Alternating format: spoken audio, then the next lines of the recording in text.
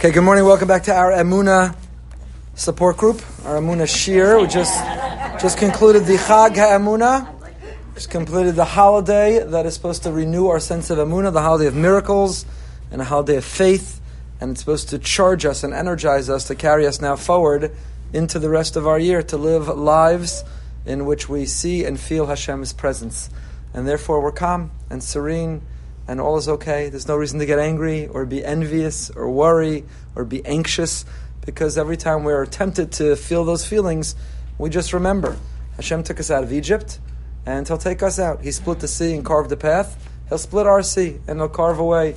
And whatever will happen is for a reason. So we're going to learn a new piece this week.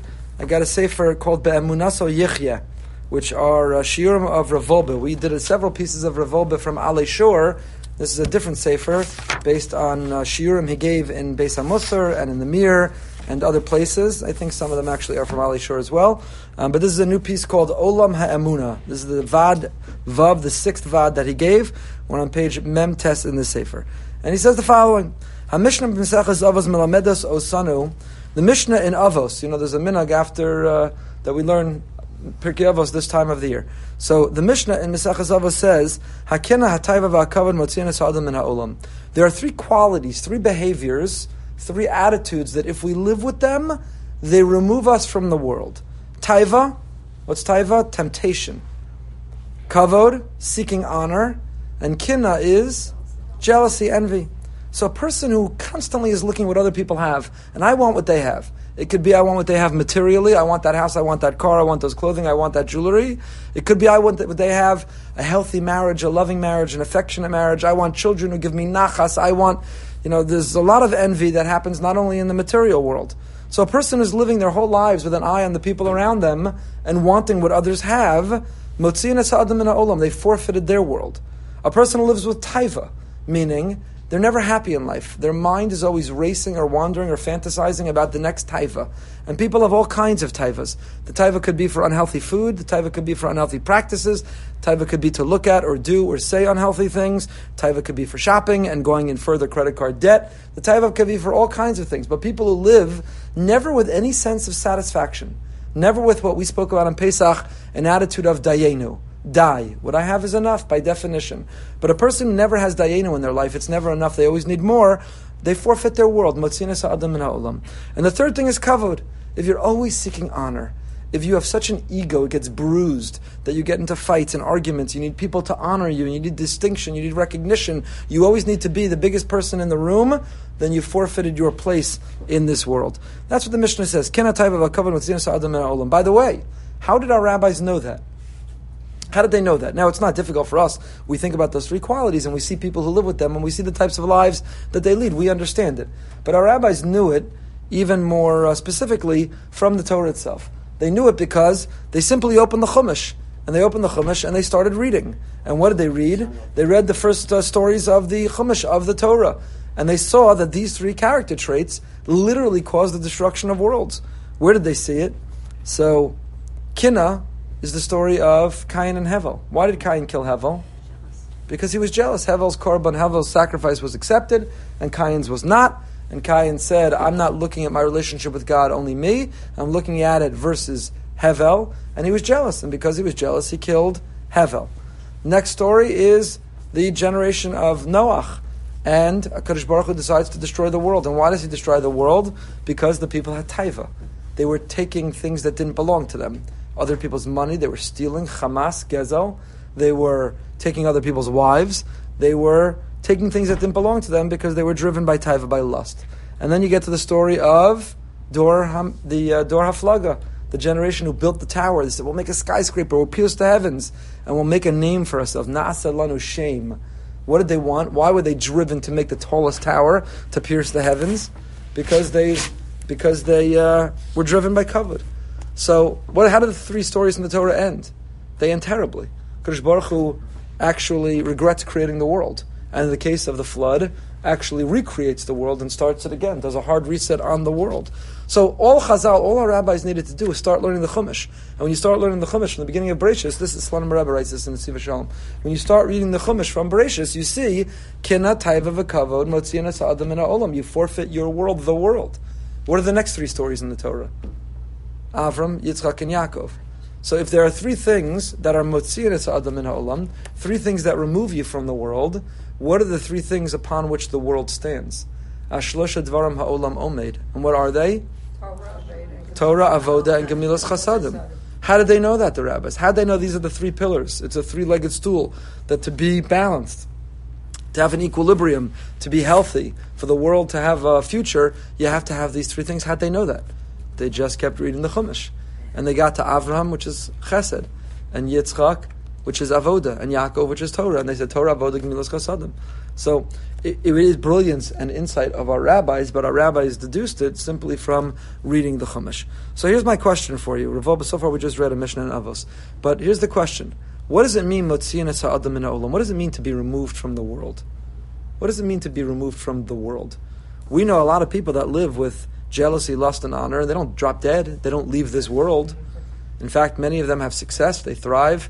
They cause us to wonder, why do good things happen to bad people? Why do bad things happen to good people? Sometimes these are good people doing bad things. So, what is motziin min ha'adam min ha'olam? It removes a person min ha'olam, from the world. That's the question Rav Olb is addressing. When we were first married, we were on the chinuch staff of a camp one summer. Yocheved's favorite summer. Not her favorite summer. She was pregnant. Who were you pregnant with?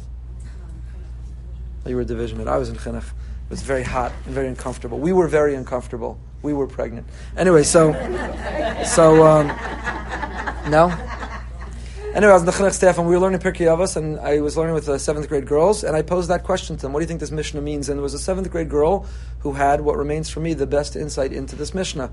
I quoted Rabbeinu Yonah and the Rambam, and we went through the different Perushim, and she said, I think Min HaOlam means that we're each a world into ourselves. We have our world, our self-esteem, our happiness, our confidence, and when a person lives with jealousy or lust or always needing honor, it means our world is out of whack. Our self-esteem, our satisfaction, our happiness, our sense of confidence, that's what it means. I thought it was a brilliant insight. I think she's 100% right. Right? There's different interpretations. Rabbeinu Yonah says it means Motziin min ha'olam, Motziin ha'adam min ha'olam means you violated the purpose for which the world was created. You're removed from the world means God created the world to be selfless. If you're selfish, you violate the purpose of the world. There's beautiful interpretations, but for me still the most profound is the one from that 7th grade girl. That we each live, and maybe that's because it was offered through the prism of a 7th grade girl in life, that, if you live life and you're constantly jealous of others and you're trying to measure up to others, if you're constantly trying to have honor, you need to have the most friends, the most likes, the most reposts, if you're constantly living with taiva, with lust, and you're giving into it, your whole world is out of whack. You're never happy with who you are. You're never happy with your life. It leads to a life of anxiety and depression, a life of FOMO, and ultimately of mental illness. That's what it means, Motziin es ha'adam. You are removed from a world of stability and satisfaction and happiness and good health, and you enter a world of illness. So I asked Rav Olb, what is this world that a person's leaving? The Rambam says that these are three things that remove you from the world. What world? The world of Emunah. This is what the Rambam writes in the Perush Mishnayos. If you're jealous of other people, then you're going to struggle with your faith in God. If you always need honor, you need to be the biggest person in the room, you need to suck the air out of the room, then you're not going to have room for God. If you're always giving in to your lust and your desire, and you're pursuing with impulse and instinct whatever you want and need in that moment, and you can't prioritize someone else's needs, you're not going to have a relationship with God. Says the Rambam, these are three character traits that if we don't conquer them and we don't manage them, then we can't have room for Hashem. By the way, I would add, you can't have room for Hashem, you can't have room for others. These three things that remove you from the world remove you from the world of relationships. It removes you from the world of a relationship with God, and it removes you from the world of a relationship with other people. If you're always envious, who wants to be friends with or married to or related to or work with someone who's always jealous? You always have to be careful. You always have to be worried. You can't share your good news. They're going to be jealous. You have to measure your words carefully. They're going to, gun for you because they want what you have. Who wants to be close? What kind of relationship do you have with someone jealous? What kind of relationship can you have with somebody who has a big ego, who always needs honor? where it's always all about them. And what kind of relationship can you have with someone who's taiva, who's giving into their desires? So Motzi'un es Adam min ha'olam, the Rambam says it removes you from the world of relationships, human relationships, and we see that. We see the disintegration. We see relationships dissolving because people's ego gets in the way, their jealousy gets in the way, and their impulse for their desire, the temptation, their insatiable appetite gets in the way. But most of all, you can't have a relationship with Hashem. You can't have a relationship of emunah. With people, at least you can see them, and talk to them, touch them, and have direct benefit from them. Hashem, it takes such an effort already to have a relationship with Him. These three character traits, they put obstacles, they block that ability to have that relationship. Sure. After Noah, we saw two worlds that were destroyed because Chava and Adam, and then Noah's generation because Hashem gave us the free will. Right. After Noah, we could continue to repeat the same mistakes over and over. Why didn't I would have seen Hashem give us eliminate all of the evil that caused the destruction of two generations. Yeah. And give us the free choice that we could make without all the other ones that caused us the So to repeat your conversation basically is, if Hashem saw that the inclination towards these behaviors brought such a downfall of the world, why couldn't He get rid of them? Why couldn't He get rid of them? So there's several answers that you can give. One of which is, first of all, the Gemara entertains this. And the Gemara tells a story, a metaphoric story, that the Yetzer Hara was so strong, and the greatest Yetzer Hara that exists in the world, maybe with one gender more than others, but ultimately that undermines so much of the world, is what Sigmund Freud, who had a Pintele Yid, was wrong when he said that the id and the sexual desire is what ultimately corrupts the world. So the Gemara entertains the fact that why didn't Hashem eliminate that? Look how many bad decisions, and look how many wars have been fought, and look how much over these kinds of issues. And the Gemara says they eliminated the Yetzer Hara, and you know what happened? The future of the world was threatened because there was no continuity. Because without that drive, for better or for worse, and whatever this would be politically correct in today's generation or not, but without that drive, animals weren't mating, men weren't giving up Sunday football to go on a date or put someone else ahead of themselves. Without that drive, there was no spirit of compromise or relationship or investment. That drive is what keeps the world going round. So they begged Hashem, put the drive back in the world so that the animal kingdom and the human kingdom will continue to procreate, and there'll be a future, there'll be a continuity. So in that area, the Gemara already tells that story. But even in the area of these others, because the very purpose of creation is to confront these temptations and to manage them. I would say to conquer them, but we don't ever conquer them. Like in the 12-step program, it teaches you can never feel you've conquered. That's when you're most vulnerable. It's a lifetime of managing. It's not a lifetime of conquering. And that's the attitude we have towards these behaviors, is that you're never done. You can't ever wake up and say, I graduated. I went to Goldberg's Emunah Shir, we hit the 100th class, we had a great breakfast, I got a certificate, I graduated, I'll never be jealous again, I'm good. The moment you think that is like the alcoholic who walks into the bar to have one drink. It's over. It's over. It's a lifetime of managing. So we all have an inclination to different degrees. There's a spectrum. Some have a raging impulse to be jealous, and others, there's very little they're ever jealous of, but that jealousy spark is there. So there is a spectrum, but we all have within ourselves these inclinations. And the purpose for which God created us is to learn to manage them. What makes us uniquely human, what promotes the divine spirit and spark in us, is the effort to conquer them. It's what brings out the best. It's what makes us the most satisfied. It's what gives life the greatest meaning. If Hashem would eliminate them, we'd be pre-programmed robots. There'd be no purpose to existence. Just call it a day, pack it in, and that's it. The whole purpose of life. Right? The most satisfying thing in life are relationships that we have. And they take work and they take effort. And there are obstacles to them. So when we manage and conquer those obstacles, we get the satisfaction of a deeply meaningful, enriching relationship. And when we don't, relationships implode and they cause great pain. There's risk and reward in it, but we wouldn't have it any other way. Because without the enormous downside, there can't be the enormous upside. And we want that enormous upside. And it's true in marriage, and it's true in parenting, and it's true in friendships. There's enormous downside risk, but that's what's at stake in order to have the upside risk of those moments or experiences or a lifetime of the bliss of those relationships. So Hashem could have made life easy and said, I'm not going to make you like potato chips or chocolate cake, and I'm not going to make you like gossip, and I'm not going to ever make you have an inclination towards being jealous or anxious or angry. But then what would be the purpose? Would be pre-programmed robots, in which case God doesn't need a world. The whole prerequisite to the world, the premise of the world, is built on a platform, a stage of free will. So that when we express the free will, there's upside, there's downside, there's risk, there's reward, there's benefit and there's loss, there's closeness and there's a sense of distance. All of it results from the free will that we express and we result. If you would suspend that free will, if you would eliminate that free will, just pack it in. There's no point. There's no point to it whatsoever. Mavur b'dvarav, so Rav Wolbe points out, okay, so again, the Mishnah says there are 3 attitudes, behaviors, they remove you from the world. What does that mean? Rabbeinu Yonah, 7th grade girl in Camp Morasha, and now the Rambam. The Rambam says it removes you from the world of relationships. You can't live with Emunah if you have these 3 things. If you Mavur b'dvarav, she'emunah tofesas makom mahusi b'chai ha'adam, ad shi nechshevas olamo shel ha'adam. Says Rav Wolbe, it's amazing. The Mishnah just says removes you from the world.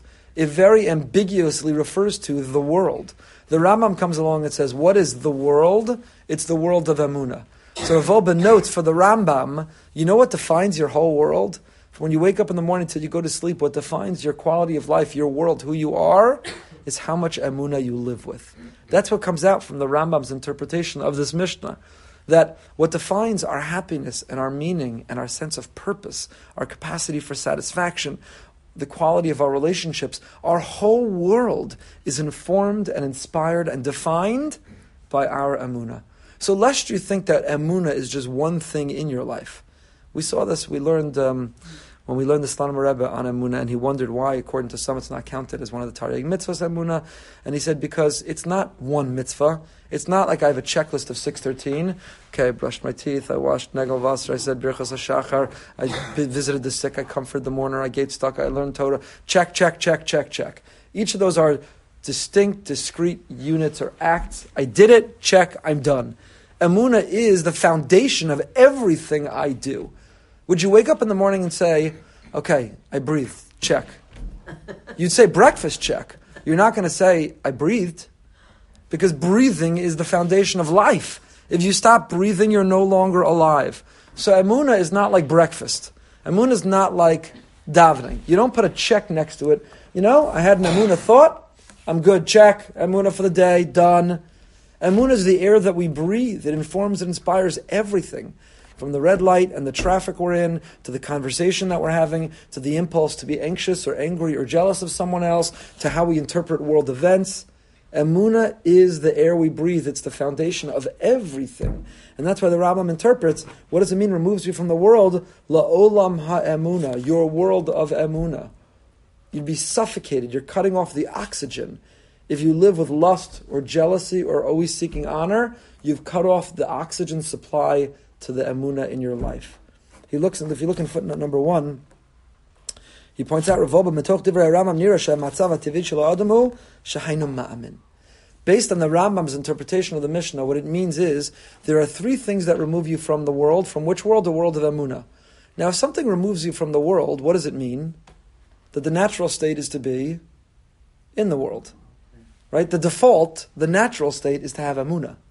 If you make your emunah compete with these 3 qualities, you've blocked emunah. But what's the natural state? To have emunah.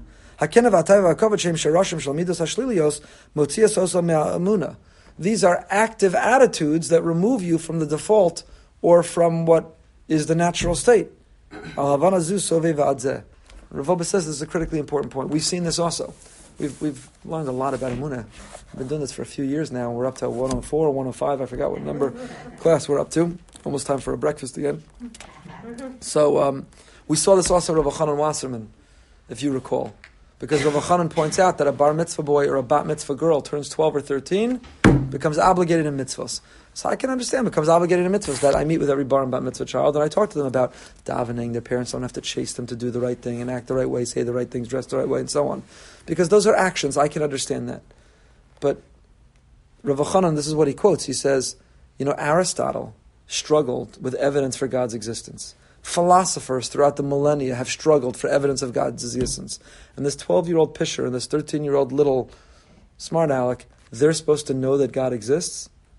We're supposed to obligate them in the mitzvah of Emunah at 12 or 13 when there are people who are 70 and 80 and 90 and they're still investigating and analyzing and researching and theorizing and trying to find God, and the 12 and 13-year-old are supposed to? It's a pretty Eisen Akasha. It's a good question. It's a great question. So Rav Elchanan answers, it's only a good question if you think that you're learning Emunah. But if you realize that you're born with Emunah, and the whole mitzvah is don't mess it up, don't ruin it, don't get in the way, then it's not a question at all. Meaning, the 2 and the 3 and the 4-year-old, you talk to them from when they're young about Hashem is here, Hashem is there, Hashem is everywhere. I made the big time, by the way, right before Pesach. Uncle Moshe posted, what did he post? Something I said, a quote from a shir I gave. It's an endorsement from Uncle Moshe. That's like, mamish. It's the pinnacle of my career. I don't know, I should retire from there. Uncle Moshe. So Uncle Moshe taught the world, Hashem is here, Hashem is there, Hashem is everywhere. And we teach it to our children, 1, 2, and 3, and 4 years old. And when they're 5 or 6, they're still talking about Hashem, and they're asking questions about Hashem, and they're feeling Hashem, and they're thanking Hashem. And at 8, 9, and 10, maybe still, if you talk to them about Hashem, do we thank Hashem, do you see Hashem, and you want Hashem? And then they get to 12 and 13, and they think becoming an adult means I no longer see Hashem. I now am supposed to have doubt and uncertainty. I'm now supposed to be skeptical and cynical, because that's what they see from adults who struggle to see Hashem in their life. So says Rabbi Chanan, the whole mitzvah of chinuch and the whole responsibility of parents is, you don't have to teach Emunah to a child, just don't mess it up. When a child is born, they feel there's something bigger than themselves. You know why?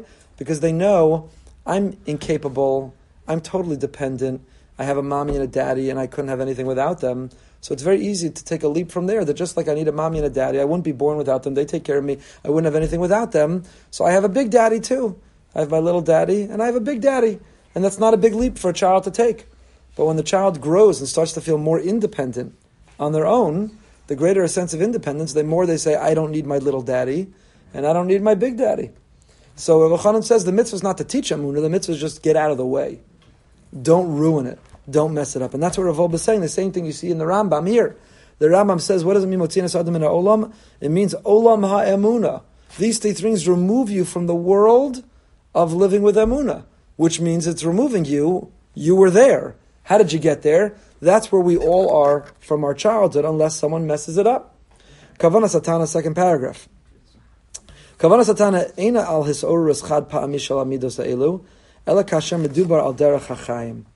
The Tana, the author of this Mishnah, is not talking about trying to awaken within us one time about these 3 qualities. He's talking about a derech chaim. This is a lifestyle discussion. This is the difference between a diet and a lifestyle. Right? Everybody, I don't know when you get more gym memberships, Motzei Pesach or January 1st in the Orthodox community. I'm not sure when you have more people join the gym. So this is the difference, right? So Motzei Pesach, as soon as you eat your mandatory chametz, you had your donut or your pizza, which, because you're starving 8 days, you haven't had it, you have to have it. Everyone wakes up the next morning and they make an oath, a shvuah, they take a neder. I swear I will never eat again, ever. I feel so full, especially if you came from a hotel program and they wheeled you out in a wheelbarrow to your car, and you say, I will never, ever, ever, ever eat again. I'm done. Forget intermittent fasting. I'm just fasting. I'm just never eating again. So, good, I hear all that all the time. I tended to think that all the time. And then you say 2 weeks later they dropped it. Why? Because diets don't last. You know what lasts is a change in your lifestyle.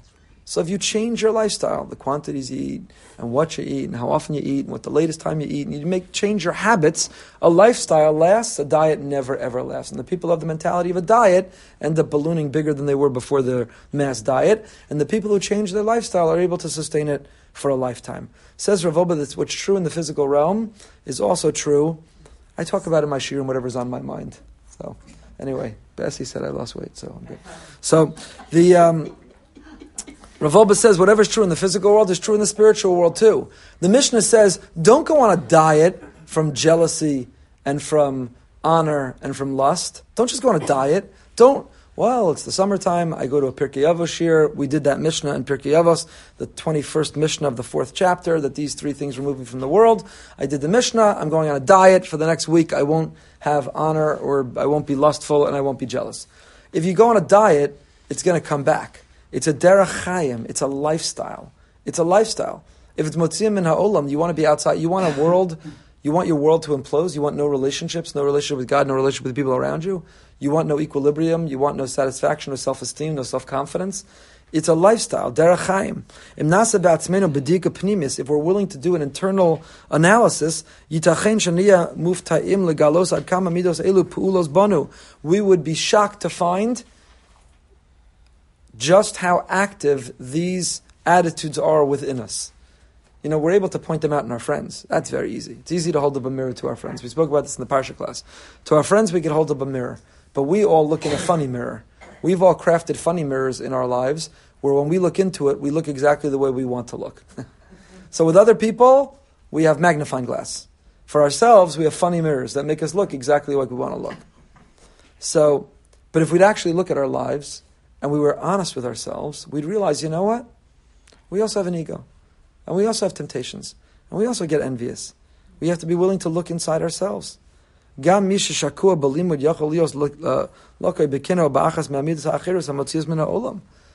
most righteous, the most religious person who learns all the time, who zogs Tehillim all the time, who does chesed all the time.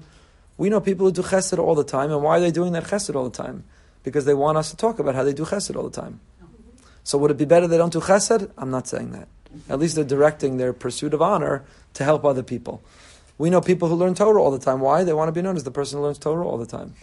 We know people who, kinataiva and kavod, can even be directed or misdirected into noble pursuits, but they're in noble means. So now we're up to the third paragraph. It says Rav Wolbe, how is it, in what way do these three qualities remove us from the world of living with emunah?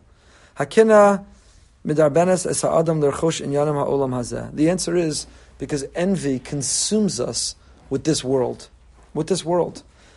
Right? If you're always envious of what everyone else has, so you're consumed not by a world of meaning and purpose. You're consumed not by a world of transcendence. You're consumed not by a world of permanence and eternity. You're just consumed with this fleeting world of the here and now. Which is so silly. Hataiva dochefes ha'adam lasbia es gufo. And lust forces a person to always needing to satisfy their urge. And honor causes you to distort your relationships. Because in every relationship, it's all about how you can gain more honor, how you can more inflate your ego. So says Rav Wolbe, these three things, at the core, at the center of all three, envy and lust and honor, at the core of all three is ego. And God has already said, there's not enough room in this world for me and you. Either you're here to lead a mission life, to help repair the world in my image, or if you think you're here in this world to pursue the world in your image, says Hashem, I'll step back. No problem, I'm not going to compete with you. I won't compete. You're on your own. If we want Hashem to look over us in life, if we want to merit divine providence, if we want Him to secure us and keep us healthy and happy and provide the abundance of blessing we want, if we're inviting Him into our lives, we have to make room for Him. And if we make no room for Him, then He doesn't get angry, He doesn't strike us down, He just says, you're on your own. And now you're subject to the elements, and now you're just a statistic. So X number of people are going to get cancer, X number of people are going to get in car accidents, X number of people are going to get struck by lightning, and if you don't want me to protect you and be involved in your life, no problem, I'll step back, and now you're just subject to the elements. We mentioned on Shabbos HaGadol, they say in the program, ego stands for edging God out. That's at the core of all three. Kina, taiva, and kavod is ego, and ego is edging God out. So we can either live lives in which we're making more room for Hashem, we're inviting Him in which case we merit even greater providence. Or we're living lives in which we're pushing Him out. And then we better be ready for whatever comes, because we're on our own. We're on our own.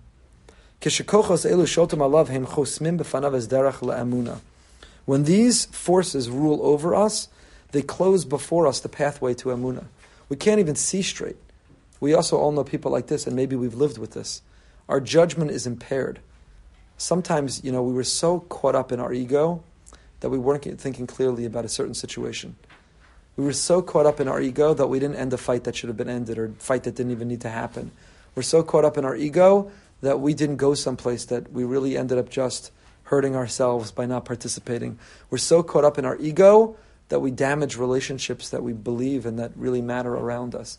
So what happens is the ego, and the ego expressed through envy or through lust or through honor, but the ego clouds our judgment. And when our judgment is clouded, it blocks paths.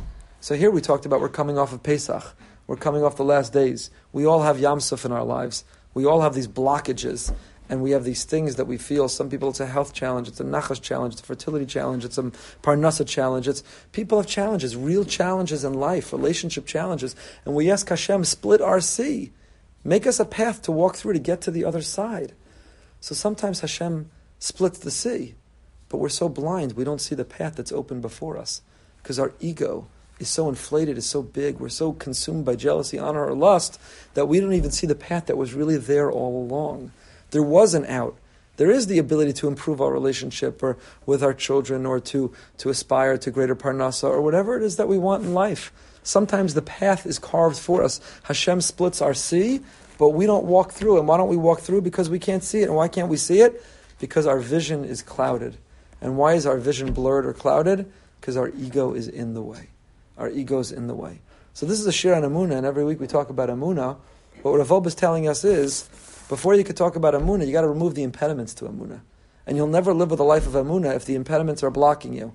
And the impediments of your ego, always needing honor, and always being driven by lust, and looking around at the world and being envious of other people, it leaves no room for Emunah. It sabotages our lives, it's self-destructive, it clouds our judgment, and it knocks God out. Ego, edging God out. It knocks him out of the equation. L'mashal adam shechasar lo vilonos k'mo shera itzel hashachein humaschal b'mardef acharei kesef. If you're missing the what's it called? Vilonot, the curtains. Thank you. The window dressing. So you're at your house and you came back and from Home Depot, from Lowe's, and you bought whatever and you hung it yourself. And okay, so but you went to your friend and some designer has 7 layers and it's all electric and it closes and it's the shade and the shade behind the shade and the blackout shade and then the drop down blinds, and you say, wow, I need that. That's what they have. I need that. So now what's going to happen? You're going to relentlessly pursue more money because you need what your neighbor has. And what happens when you relentlessly pursue money? Now you're going to give up the time you had with your family. You're going to give up your health. You're going to give up your learning Torah. Now you might cut corners and put yourself at risk and put yourself in danger. All because you need the window dressing, the curtains. You're going to be lying there at night and you're going to be on 7 Ambiens and 4, what are the other pills? What are the vitamins we give? Melatonins. And you're going to be lying there and you still can't fall asleep. You took 3 Ambiens and 4 melatonins and went through 7 scotches and you can't fall asleep. Why? Because I need the curtains my neighbor has. I need them. They have them. I need them. I need that car. I need that size house. I need that clothing. Did you see that ring? I need that vacation. Do you see where they went for Pesach? I need that.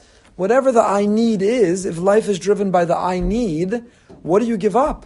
Your blood pressure, your cholesterol, your heart disease, your diabetes, you haven't slept, you're not breathing deeply and drawing enough oxygen to your lungs.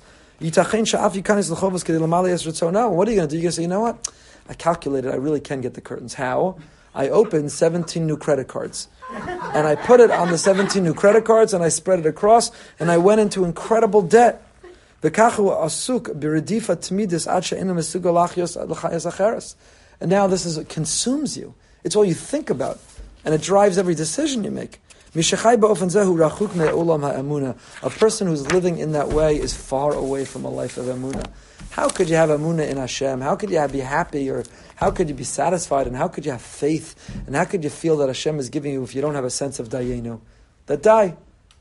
HaKadosh Baruch Hu looked at the world and he said, Misha Amar La'olam die. He told the world, it's enough. And he told us, sing dayenu, die. What I have is enough. Die. It's enough. The satisfaction, the formula to happiness, it's in our hands. If we just sing dayenu, not only on Pesach, but we sing dayenu all year round. Die. Okay, so I've got the paper fold down with the sticky thing on top blinds. Put them up when I moved. I said I was going to get permanent shades. It's 72 years later, and I still have the paper fold down, huge sticky note blinds hanging on my window. Okay. Can the neighbor see in? No. So shine. I'm good. What else do I need? Dayenu, Ginek, it's enough. I have, nobody could see in, and I can't see out, and it's enough. That's all I need. What else do I need? So if we live a life with Dayenu, we have room for Emunah. And if we live a life that is never Dayenu, then we've edged God out. Yes? Here it's like a situation that it's very much to the extreme. So where is the line? What? Like, so you're just going to have this life painting that's not happy about it? Or like, I'm not going to go and get, like, for example, a $5,000 chandelier, but why not to get the $100? Here's the question. First of all, you can get a $100,000 chandelier. The question is, why did you buy the $100,000 chandelier? This is the big question in life. You can have whatever you want, whatever you can afford, whatever is responsible, assuming you're allocating properly, you're charitable, you're generous with others, you're as generous with others as you are with yourself. Anyone can have the nicest things in the world. The question is, why do you have it? Do you have it because you value it, you appreciate the quality of it, you like it, and you don't care if anyone else ever sees it? Or do you have it because someone else has it?